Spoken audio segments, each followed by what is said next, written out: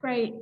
Just to interrupt there, we are going to have our reading, which is from Genesis chapter 2.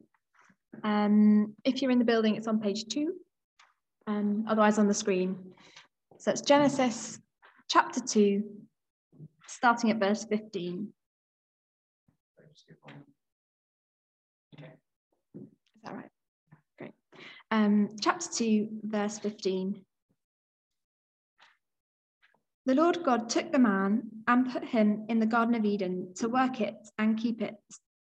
And the Lord God commanded the man, saying, "You may surely eat of every tree of the garden, but of the tree of the knowledge of good and evil you shall not eat, for in the day that you eat of it, you shall surely die."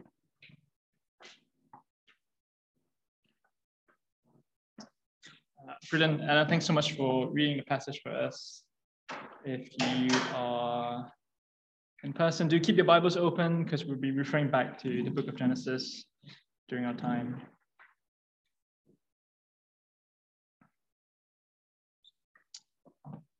Well, last week we made this, we had an overview of the book of Hebrews last week, and we made this really key observation that our confession, Jesus Christ our Lord, is enough for the journey, for the rest of the Christian life. And we also said that the confession about Jesus Christ our Lord is a confession about his journey. He's a man who was in heaven, came down as a man, Jesus Christ, who died and rose again and ascended back into heaven as Lord. But more than that, that journey, it helps us. It helps us. But the question that we're going to think about today is, what do we need help for? You see, we're in our series in the book of Hebrews, and we're going back to Genesis, the Exodus, and Leviticus to get a worldview, to get God's worldview on what is wrong with this world. And so the question we are considering today is, what is our plight? What is wrong with humanity? And I wonder what you guys said in your discussion groups, because no doubt we have problems. We are in the midst of a pandemic, or perhaps from a financial standpoint, the year of 2022 is a year of inflation, rising cost of living, exceeding our rise in wages. Then again, we have other problems. I was meant to bring an illustration here, but I forgot. It was a newsletter from Labour Lewisham. I put a newsletter to my mailbox, and the quote reads, Lewisham is tackling the climate crisis. Lewisham Labour is tackling the climate crisis in Lewisham. And so there's a climate crisis in Lewisham, and Labour is fixing it. Very impressive. But many would agree that there is a climate crisis, one of the big existential threats facing our generation. I think about COP26 last year in Glasgow, world leaders coming together to deal with this crisis. And if I had brought my illustration, it would also show another issue that Labour is fixing, racial equality. Again, another hot button issue for our generation, issues of equality, racial equality, gender equality. So these are big problems that our world is facing. But let me suggest this is a question really worth getting clear on. You see, because understanding our plight, it affects everything. It affects how we understand the world, ourselves, and what the solution is. And so if we are clear about the predicament that humanity is in, we will be aware of the help we need.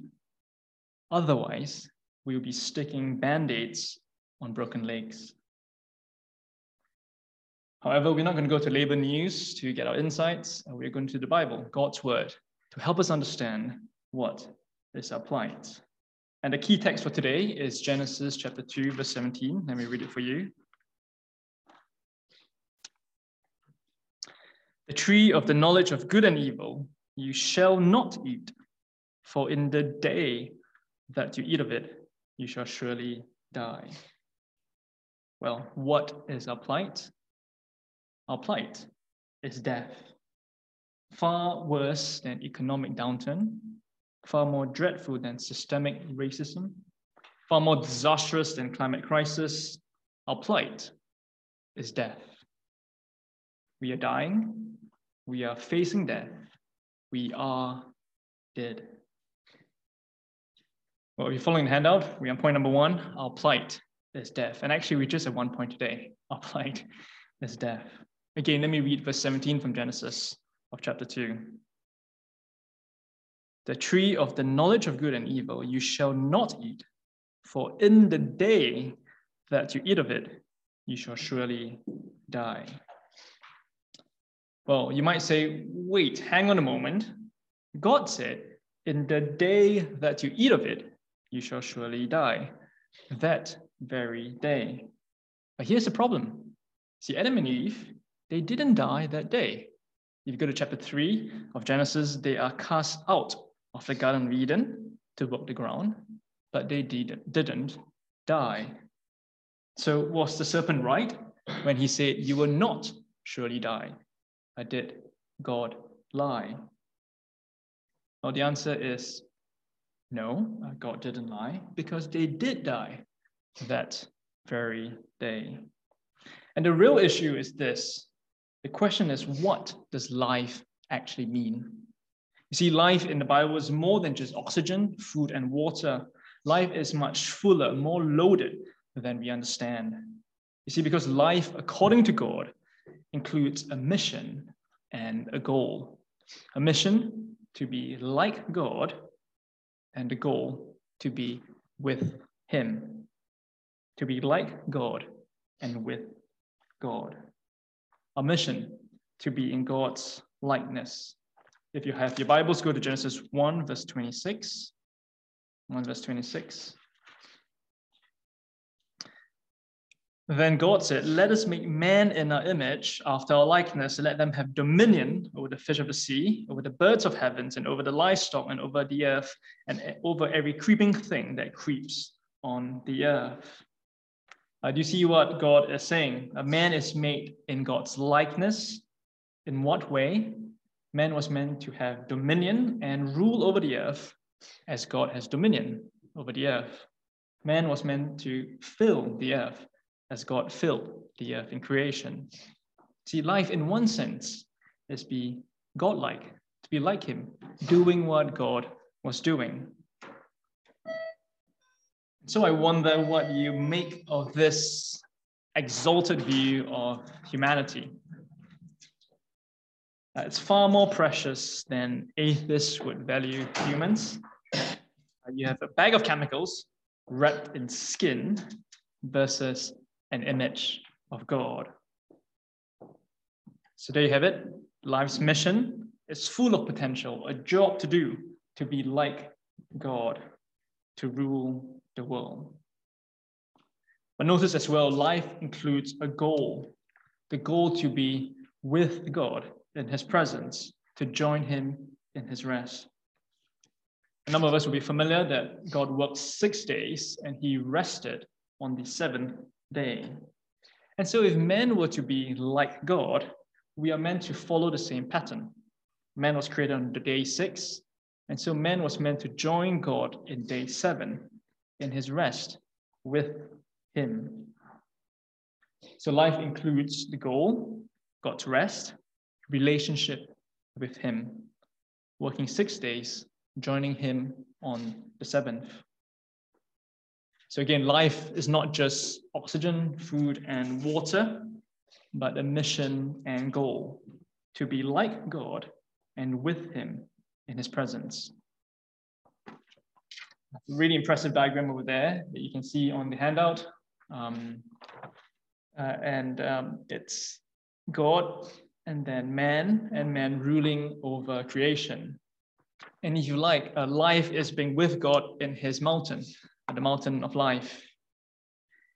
And so if that is life, being God and with God in His presence, that explains death. You see, because Adam and Eve, they died that very day. Go to chapter 3, verse 23.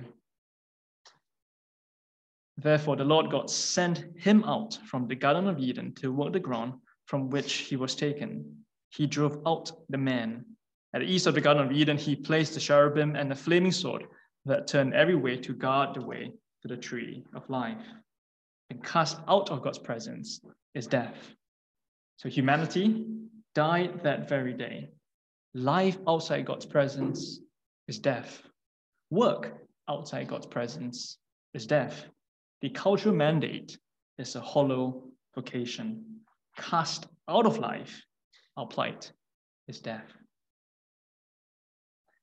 Physical death. That's an obvious point. We die. I had a friend that I had a conversation with over this week, and he said, well, COVID, it didn't expose the fact that people die. Everyone knows that we die, but it really exposed the fear that people have of death. You think about the extent to which people went to make sure that they didn't die. People fear death. See, our plight is physical death. But not just physical death, but also a moral death.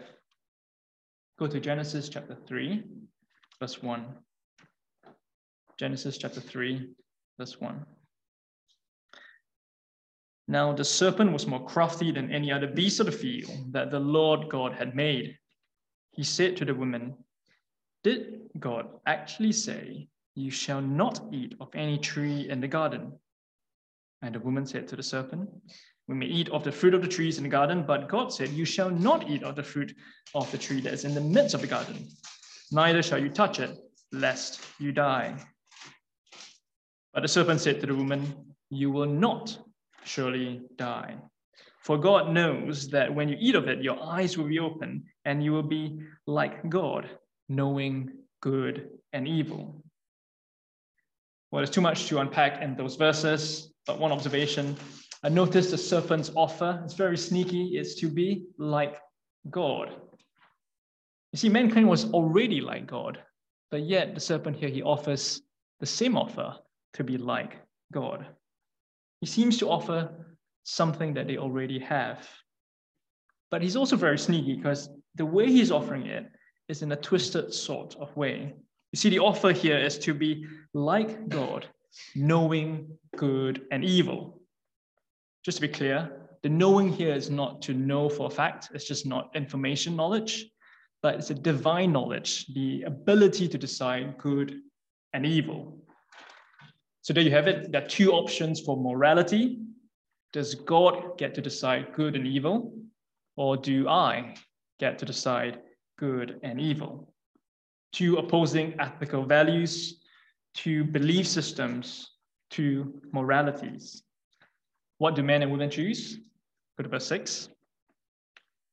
So when the woman saw that the tree was good for food, and that it was a delight to the eyes, and that the tree was desired to make one wise, she took of its fruit and ate. She also gave some to her husband who was with her, and he ate. See, at the very moment, Adam and Eve, they bought into the belief system of the serpent. Humanity pressed the subscribe button on the values of the devil. And so there's a disordering of creation that happens at that very moment. And go back to the diagram, you see you have creation represented by the serpent being above, men and women listening to creation and disregarding God right at the bottom. And so we say, I'm God, God is not. I decide, God does not. See, it's a disordered value system according to the serpent. And the rest of the Bible describes this differently. In Romans, it describes futile minds. In John, it describes darkness. In Hebrews, it describes it as slavery. Our reasoning, our thinking, our minds are corrupt. Our desires, our emotions, our hearts are crooked. We call good bad and bad good. And that's a huge problem, isn't it? You see, if our mental faculties, if our emotions are corrupt, then the solutions we come up with could be very dangerous. See, it's a really big problem in the issue of gender identity, hot button issue. Here's not a place to comment on whether it's right and wrong, but it's worth questioning the solution that the LGBT movement gives. And let me repeat, this is not commenting on whether it's right and wrong, but really the answer that they give. Because the answer that they give is you are who you feel you are. You are who you feel you are. But here's the question. How do we know what we feel is right? You see, if our minds are futile, if our hearts are darkened, can we trust our feelings? Because not too long ago, going with how you feel gave reason for men to engage in the excesses of the Me Too movement. And today, those acts have been identified as vile, and rightfully so. So how can we be sure that what we feel now won't be deemed wrong in the future? Let me be clear, I'm not saying that all our feelings are wrong, but there's disorder after the fall. And we know that we can't trust ourselves to always know what is right or wrong. You see, humanity has experienced a moral death. We subscribe to the value system of the devil. God is not good. I am essentially decent. See, Adam and Eve, they died that very day. Humanity died that very day. They died a moral death. But there's more. There's also a cosmic death. If men and women has disordered creation, if the order is done wrong, that can only mean that the world is dying. The right order for the world to flourish is God, man, and creation. If you flip that around, creation is going to fail. Man unable to perform his role, creation is in decline. And so way before the 21st century scientists has predicted the crisis that our world is in, chapter 3 of Genesis describe the disorder that our world is in. The end goal of this world is destruction, world disorder.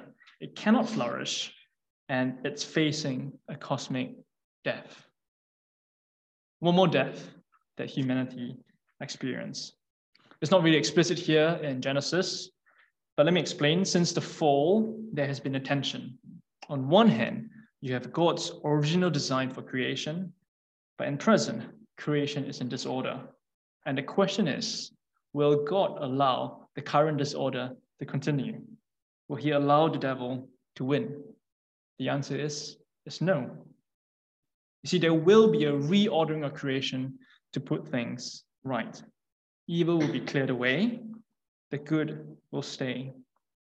The big illustration of that in Genesis is the flood. If you think about it, the flood is great.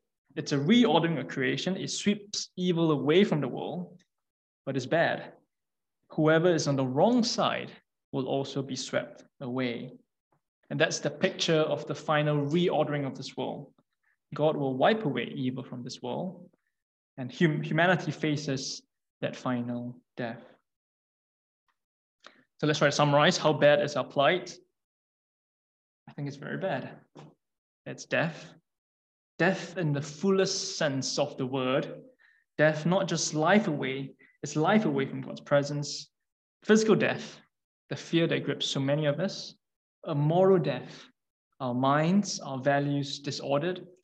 A cosmic death, this disordered creation, the world in crisis. And the final death, when God reorders creation, evil will be wiped away. Verse 17 again, the tree of the knowledge of good and evil you shall not eat, for in the day that you eat of it, you shall surely die. Well, I wonder what you make of this assessment that the Bible gives. And let's be upfront, let's agree, it's not a pleasant assessment. But the question is, does it ring true? Does it have explanatory power? We all die. This world is dying.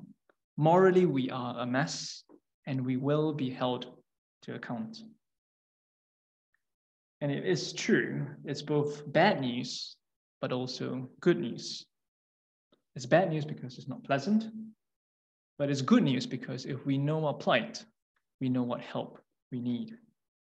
You see, because if our plight is death, what we ultimately need is not less CO2 emissions, as good as that is, not better political leaders, as useful as that may be, not to trust our feelings more, as crooked as they are.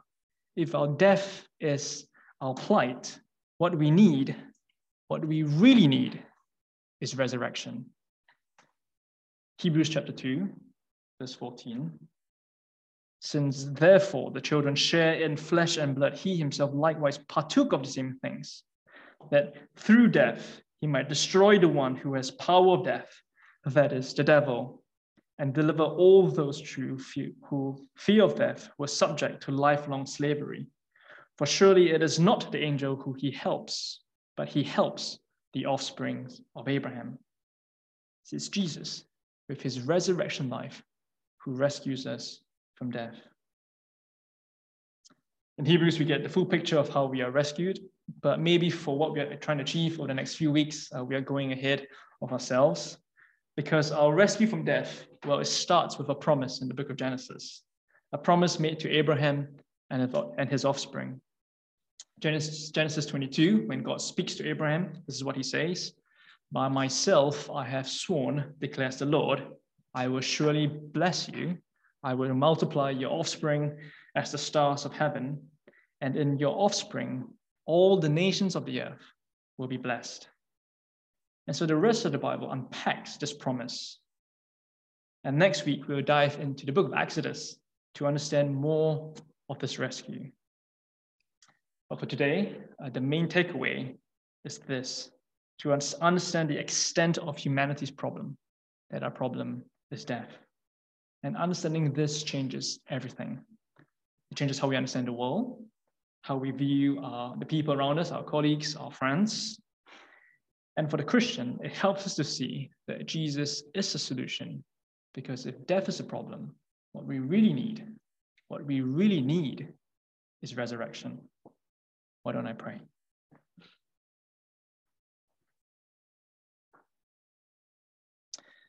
For surely it's not angels who he helps, but he helps the offspring of Abraham.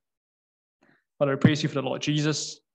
Thank you that his historic death and resurrection helps us today. Thank you that he is the answer to the death in this world. So we give you praise for him. In Jesus' name, amen.